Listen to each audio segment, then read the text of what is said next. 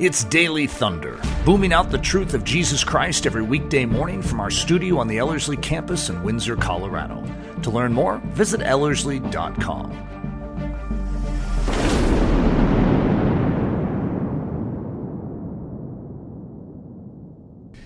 Well, welcome to a Monday edition of Daily Thunder. We've been going through a series on faith over the past, this is the fourth straight Monday, and I would like to emphasize what I've emphasized the last three, that this is biblical faith. There's sort of a redefinition of faith that is attempted to make its way into the Christian world over the past few decades. And I think it's worth fighting for. In fact, I'm convinced it's worth fighting for. The idea of faith is so central to the mechanics of working Christianity. So that's what this series has been about. It's just sort of unpacking the ideas of a functional working faith that truly brings about a victory and a triumph in the Christian life. The series title is Deciding Between the Two. And this is part 4, known as the Growl of Faith. Don't you like that? I love the term growl. So much of Christianity is found in the effective use of the growl. I know that sounds strange to those of you that have never heard that term used with Christianity before, but there's a doggedness that is needed, a drive, a hardiness of soul that is needed in order to win this battle. You cannot be passive. You cannot be easy prey. You must be a fighter. You must have a growl. And so faith needs a growl. And so as we enter into this fourth part, I'm just going to ask God to lead us and just to govern our thinking, our ability to respond. I'm going to ask for that in prayer. Father, lead us in this. I just pray that the Holy Spirit would govern and guide and superintend our understanding, this idea of faith, very specifically as we unpack doubt today. Lord, that we would understand how to stand firm in our believing of your word and your truth. Amen. So the spiritual growl, that's what's on the screen if you're getting this via video, and the subtitle is Don't Live Your Christian Life Without It. So it's somewhat of a famed story in my life, one of those highlight moments. We all have them in our life. We can point to key spiritual markers. I was a strong Christian at the time, and I was aggressively pursuing Jesus Christ. Leslie and I had been married I don't know what it was. Well, let's go back maybe close to 15 years ago. And we were in a season of very heightened prayer. In fact, if you've ever seen our book, Wrestling Prayer, it flowed out of this season where we were averaging around 3 hours of prayer every day for over a year. Very, very intensified season for us. Beautiful season. And I remember we were in we called it our studio. It's where we did our recording projects for music, but we also did our book writing. And so we were up there praying, which is usually where we would pray. We called it our upper room as well as over our garage. And I was pacing. I'm a pacer. And so I'm pacing around, and suddenly Leslie, I had my eyes closed, and Leslie comes up and sticks her hand on my shoulder. And it sort of startles me a little, and she was praying. In fact, she prayed a very specific prayer. Lord, make my man to pray like a man. I don't know. If you're a guy, I don't know if you would be offended by that. Like I was trying not to be offended by that. But what does she think I pray like? There's not many options, right? But I had chose to agree with the prayer. And it turned out to be such a defining moment in my life. In the next, and I don't know how long it was, but let's say 30 seconds, something welled up within me. I've oftentimes likened it to a lava pool of fervor and passion. But one of the best ways to describe it is a growl. And out of me flowed a prayer that was so strong and so manly. And so that's what I've always referenced to. And if any of you have heard me speak for the last 20 years, you would notice a distinct shift in my vocal emphasis in the way I speak right at that juncture. That was a change point in my life. I didn't grow up hearing preachers, for instance. Preaching just sounded weird. And all I knew was preachy, and you don't want to be preachy. And so as a result, I didn't understand what was happening inside of me. No one had ever described it to me, and I hadn't been around it in my life. I was around good biblical teachers, but not preachers. But I started preaching, if you want to say it that way. I don't call what I do preaching. I sort of look at it as a hybrid between teaching and preaching, but it was fervent. It had a volcanic type of push behind it. And it all started there. And what I'd say is it wasn't just for my speaking. It wasn't just for my praying. It was for my living too. That there was a fire, there was a fight, there was a drive, there was a no in my soul towards the enemy. It's like, no, you will not get away with it. No, I'm not going in that direction. Very, very significant. And so what you see is me starting this message out by saying, hey, if you need that, even if you didn't even know it existed, pray for it. Ask for it. Ask for the growl. And if you have a wife, you could always have her lay her hand on your shoulder and say, Lord, make my man pray like a man. Maybe that'll work for you too. So I wanted to just emphasize the idea of doubt, which seems like a contradistinction to the idea of faith. In other words, it's that which undermines the clarity of faith. And to doubt is to move in the opposite direction that faith moves us. So it is a counter type of work to it. So this screen, if you're seeing the video, says putting doubt in its place. So on the screen, I have the same stick figure guy I've had in all of the previous 3 sessions. And nice looking guy. It's sort of symbolic of you and me. And for the girls, you're sort of wondering what happened to your hair. It's just one of those stick figures with a bald head. So sorry, all you ladies that are trying to identify with my stick figure.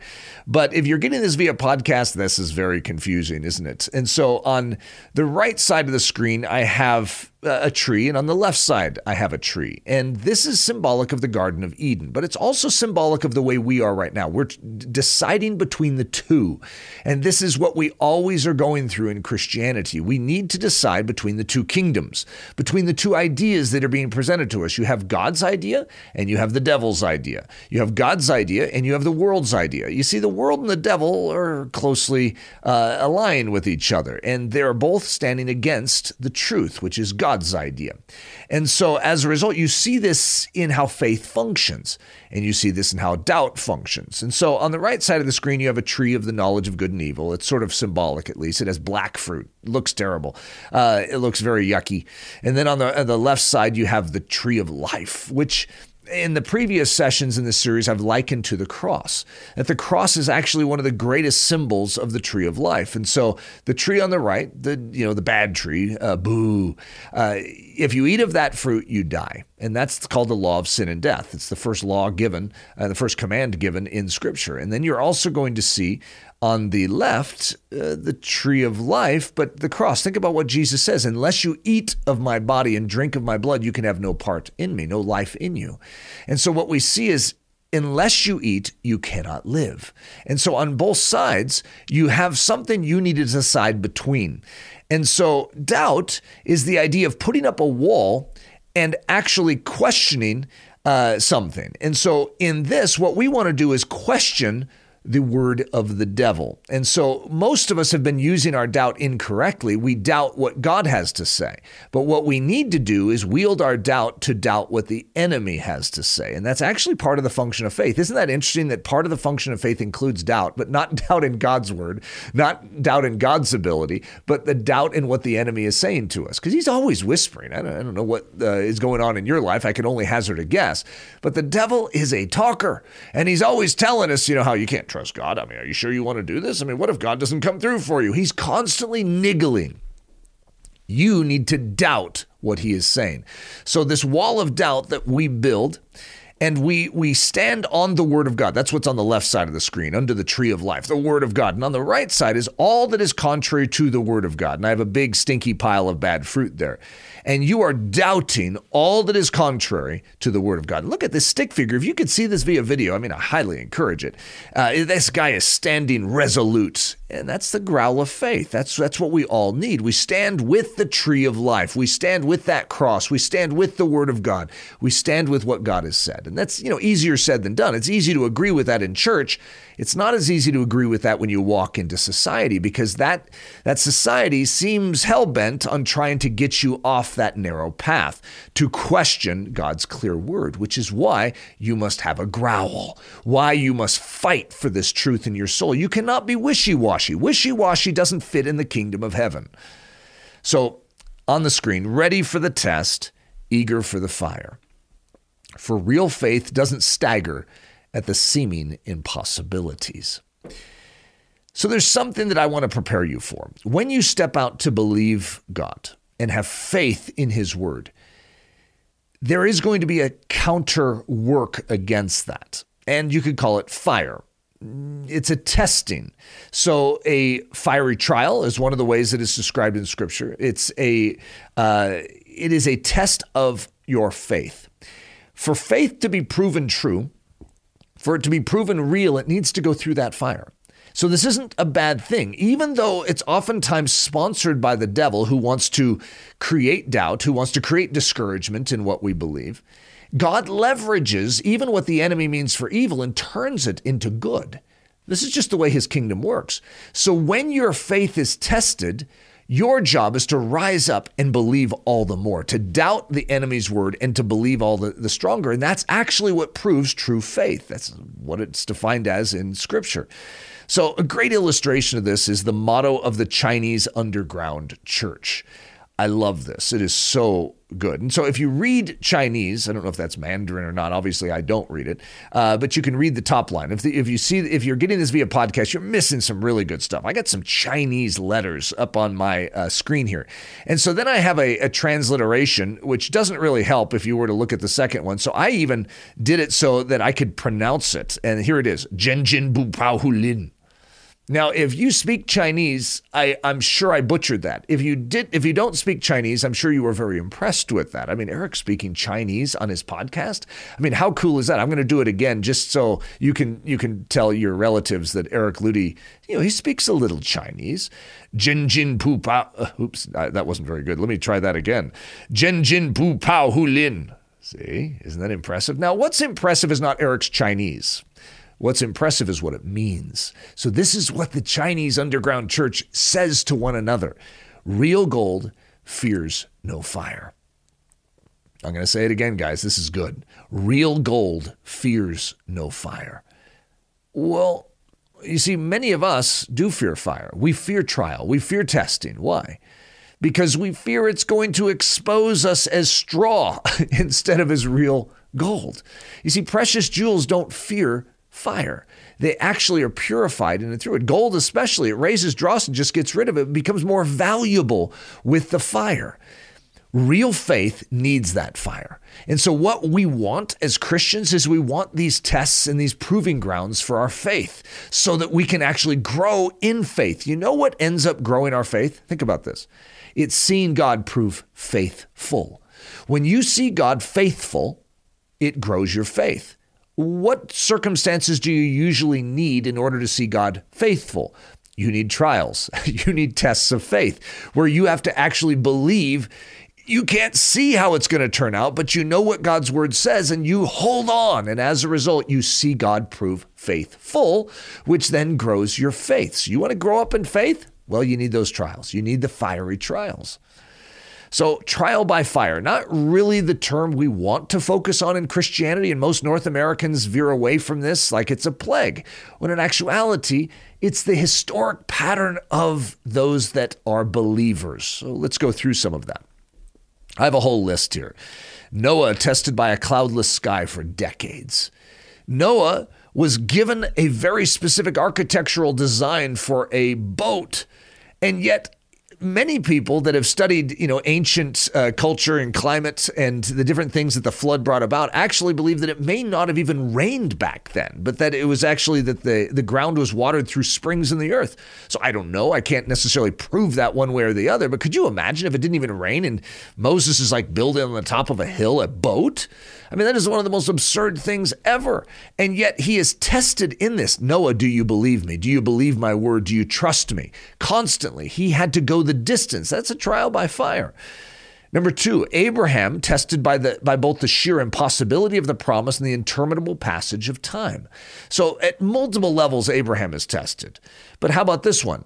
That you are going to have children that are like the sands of the seashore and the stars in the heavens. And yet it's impossible. He's an old man. I mean, Sarah's past her days of childbearing. She's barren. There's no possible way that could even happen. And yet he is called to be a believer, to trust that what God has said, God will actually do. So as I share these stories with you, I want you to stick yourself in between those two trees. You have the voice of the enemy saying, that's impossible. And you have the voice of God saying, but I said it to you. Do you believe me? You see, when God speaks, he cannot lie. So when he gives us his word, we can bank on it. We can build our eternity upon it. And that's, of course, what faith is. Number 3, Jacob tested by the long, dark night. You see, he knows, he's convinced that God has something for him. Now, I don't know if you guys remember that story of Jacob wrestling through the night. He's at a place called Peniel, which means the place of God or the face of God. And he is going to hold on to God and not let go. What's he after? He's after what God alone has. You need to hold on to God the same way. You see, this is a trial of faith, but the night just goes on forever. It's like one of those nights of camping in a tent where, there's a little rock underneath your hip, and you're just like, boy, this is uncomfortable. The night never seems to end. That's the same way it can be for us spiritually, where we have to hold on until the breaking of day. Hold on. It's a trial by fire, but do you believe that God has that which you need? If you do, then don't let go, because there's nowhere else you can get it. Number 4, Caleb tested by the 31 hostile giant empires. Remember, Joshua and Caleb both believed that God could take this territory known as the land of promise. Remember, the 12 tribes go in, and only 2 of the spies that represented the 12 tribes are going to actually come back with a report that is positive. We could take them. Are there giants in the land? Sure. Are there walled cities that reach up to the heavens? Yeah, sure. But God's greater. In other words, when you face those 31 hostile empires, 31, that's a lot of empires. And they're situated right smack in the middle of the land of promise. When you face those, what do? Does your heart melt like the 10 spies? Or does your heart grow stronger in faith and say, but my God is greater? See, this is called a trial by fire. Number 5, David tested by the lion, the bear, and the 12.5-foot tall man beast, known as Goliath. That's a trial by fire. He was tried by the lion, and he was tried by the bear. Well, David had even more trials than that. He was the greatest warrior in the kingdom, and yet he was kept back from the battle, and he needed to tend the sheep when his brothers go off and fight in the war. Who was he? He was the king of Israel. He was anointed king at that time, and even his dad must not have thought very highly of him. Trial by fire. And yet, David was being prepared to showcase the grandeur of God's glory to the nations. Each of us is prepared like a David. We have a higher calling than where we're at now, but God is situating us and inuring us and preparing us for that which is ahead. It's the trial by fire that actually builds our faith and builds us for the battle against Goliath. Number 6, Mary and Martha tested by Lazarus' 4 days in the tomb. Jesus says to Mary and Martha, the sickness of Lazarus will not end in death. And then he leaves town. And Lazarus dies. Well, that's a little awkward. And then 4 days passes. Lazarus is wrapped in grave cloths in a grave with a stone rolled in front of it. Do you still believe the word of God even in that situation? This is a trial by fire. What should Mary and Martha have done in this situation? They should believe. Jesus spoke and said this sickness will not end in death. Well, but he's dead. Yeah, but this will not end in death. Do you believe it? Which tree do you turn to in a situation like that? These are challenging situations. But this trial by fire actually is a gift, and it proves faith. Number 7, the disciples tested by the boat filling up with water. These guys were used to being on the water, and yet it says their lives were in jeopardy. They were scared. And so when you know it's bad when fishermen are scared. And what's Jesus doing? He's sleeping. That is one of the strangest stories, isn't it? And yet, in your life, your boat may be filling up with water. And are you in panic mode or are you in faith mode? Because Jesus is in the boat with you. And you can say, yeah, but he's sleeping. But he's in the boat with you. The creator of the heavens and the earth, the one that is greater than the winds and the waves, is in the boat with you. I know it may appear that he's sleeping. Sometimes I think that God actually wants us to question. It's like, God, are you listening? God, do you hear me? God, why are you silent? So that we would believe, we would exercise our faith. My God is fully alerted to my need. I trust him.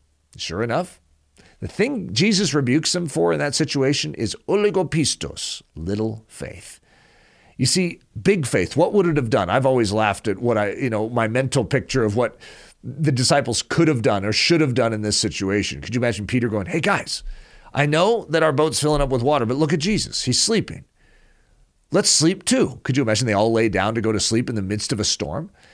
You see, I always picture Jesus with his eye sort of open, like this. And then right when the disciples look, he goes and acts like he's sleeping. In other words, it's a trial. It's a test. It's a proving of these men. As we go through our trials, our tests of faith, let's get the growl. Let's stand firm. Let's be resolute. Let's not be pushovers. Let's not be like waves of the sea tossed to and fro. Number 8, Peter tested by the natural laws of water and men walking upon it. I don't know if you've ever tried to walk on water, but it doesn't work. You see, it's impossible in the natural realm. And yet there's two people in Scripture that have actually walked on water. Jesus walked on water, and Peter actually walked on water. However, as he was walking, there's like a big wave. I always picture it like a Hawaiian surf wave cresting over him, and the winds are gusting. We have the same thing. Jesus says, follow me. And yet right behind us or on the side of us, whatever angle best fits your mentality for it, is a Hawaiian surf wave that's cresting over you. And God says, keep your focus here. And you're like, but God. And when you turn to consult the wave and the power of the wind, you begin to sink. The secret to navigating through this life and living out an impossible life and actually walking on water is to keep your gaze fixed on Jesus.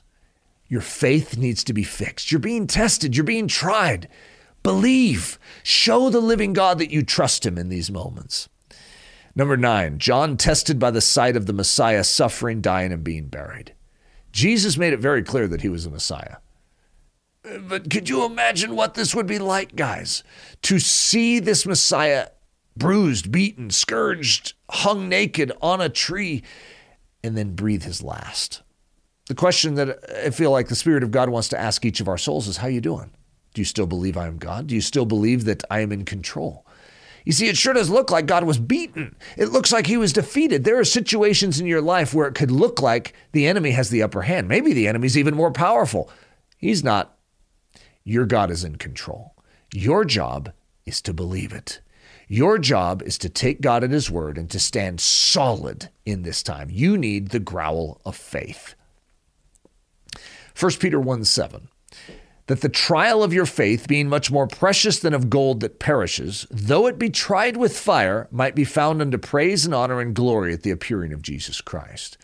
See, this is the great desire, is that our faith would be found unto praise and honor and glory at the appearing of Jesus Christ. So how does that happen? Through the trial of faith. You see, though it be tried with fire, this is what actually is proving and purifying our faith. Praise God for it. So there's 4 key truths about faith. Faith, to be genuine faith, must have action. It must believe.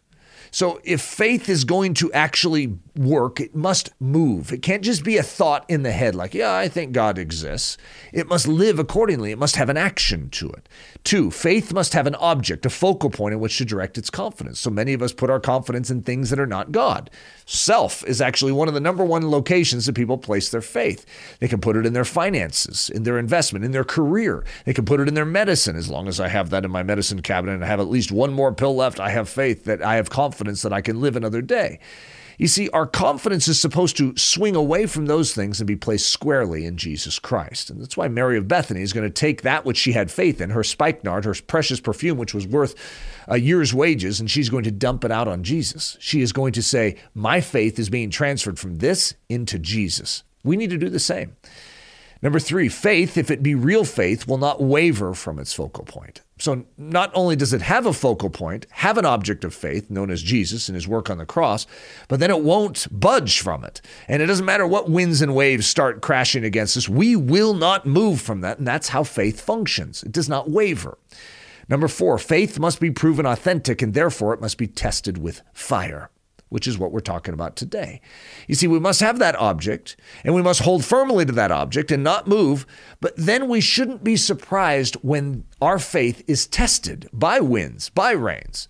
In other words, this is just how it works. So do not consider it strange, my brethren, when you face trials of many kinds, but actually allow those trials to strengthen you in your character, in your walk with Christ, specifically today as we're talking in your faith. So the 2 trees, remember I have that one tree on the right side, which is the boo tree. It's the tree of the knowledge of good and evil. It's the voice of the enemy. And then we have the tree of life, which we could also say is the cross. We could just call it Jesus, the word of God. It's truth, it's clarity in the midst of the garden and in the midst of our souls. So it's not just 6,000 years ago in a garden. It's also what we stand between right now, just like flesh and spirit. We have a voice within us that says, come on, Eric, you don't need to take this so seriously. Think about you. And we have another voice, the Spirit of God speaking to us saying, let it all go. give up your life. I purchased your body at the cross. Let me have you. Let me be your Lord. Let me be your master. Let me fill you. Could I be your master? Could you be my bond slave? Could we do this right? I created you for a purpose. You see, there's two voices and they're both at enmity. They're arguing with each other. They do not like each other. We need to choose which one we're going to side with. Where you choose on that front is going to define your eternity, and it's going to define your entire way that you live out your life here on earth. Romans 14:23, whatsoever is not of faith is sin. You see, our entire life is meant to flow out of this faith relationship with Jesus Christ. So everything we do, so what career we choose, who we marry, how we make our daily decisions, if I'm going to speak to that person and share Jesus with them. You see, every single moment of our day needs to be defined by Jesus. We are his, not our own. And so as a result, anything that is not of this faith relationship with Jesus is sin. It's a violation of the pattern to which we were constructed by God. So I have one of those pictures with the two trees on it again. So again, those of you that are getting this via podcast are missing some really good artwork here. And there's our guy. That's you. That's me. We're standing resolute with the growl of faith at the tree of life. And underneath it, it says, Jesus and him crucified. We're standing with that. On the other side, it's all of life's challenges. You see, what are you going to go with? When life's challenges hit you, oftentimes many of us just fall to pieces. Instead of standing resolute on the promises of God, on the work of Jesus Christ, on the efficacy and the power of his shed blood, we need to have the growl. And so let all of life's challenges come. Let them beckon. Let them holler our way and say, give up, Eric. Be discouraged, Eric. Forsake God, Eric. No is the answer. I know in whom I have believed, in whom I trust. Jesus Christ. He is faithful and true. So how about in the midst of our marriages? On the right side of the screen, the bad tree, I have selfishness. And on the left side with the tree of life, I have selflessness. And there we are, standing resolute. We stand in selflessness. You have to make a conscious choice always. Any of you are married, you know the bait to think selfishly. But you have to be a believer in Jesus and recognize that his Holy Spirit wants to empower you to be selfless in every circumstance, in every situation. I don't care if you start out wrong in a conversation, immediately correct it. Get right back in the groove with the Holy Spirit and with God's purposes in your life.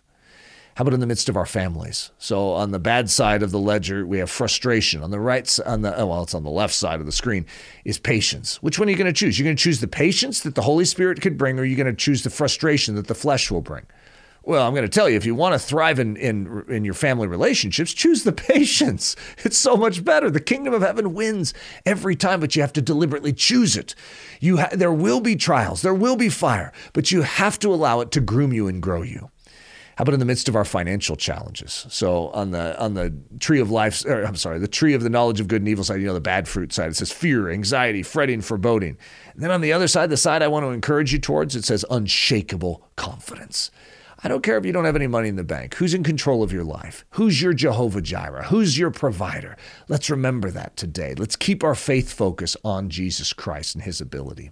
So you can do the same thing in the midst of your health impediments, in the midst of danger, in the midst of our spiritual calling. We're always between those two, and we need to make a choice for Jesus, to trust Jesus in the midst of it.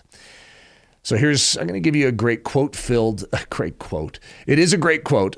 But as I read this, let me get it straight here. The great quote of the faith-filled soul. Guys, I've used this so many times. This is a quote, and I could give you so many stories where I've whipped this out, where it seems like darkness is the upper hand. It looks like the enemy's winning. It looks like all is falling to pieces. And right then, God says, Eric, where do you stand? God, I stand with you. And this is what I say. And you can borrow my quote. It's a good quote. Watch what my God will do. Right now in the generation we are in the times in which we live, I'm saying this right in the middle of a rather dark time in history in America. And it could get darker, sure. But guess what? I believe my God is in control. I believe my God has not forgotten us. I believe that he's hearing my prayers. I've prayed the same prayers for many, many, many, many months on end. And yet it seems like God isn't hearing. Where are you, God? I believe he is there. And I believe he is hearing. And I believe he is going to act. I believe he is going to do. He's God. He is faithful and true. Watch what my God will do. Guys, I hope you've been encouraged by this meditation on faith, and I hope that you are strengthened to walk boldly for Jesus. You know, one of the greatest ways to strengthen this is to take a season of focus on Jesus. I don't ever want to arm twist for people to come to Ellerslie. I just think it's a great place.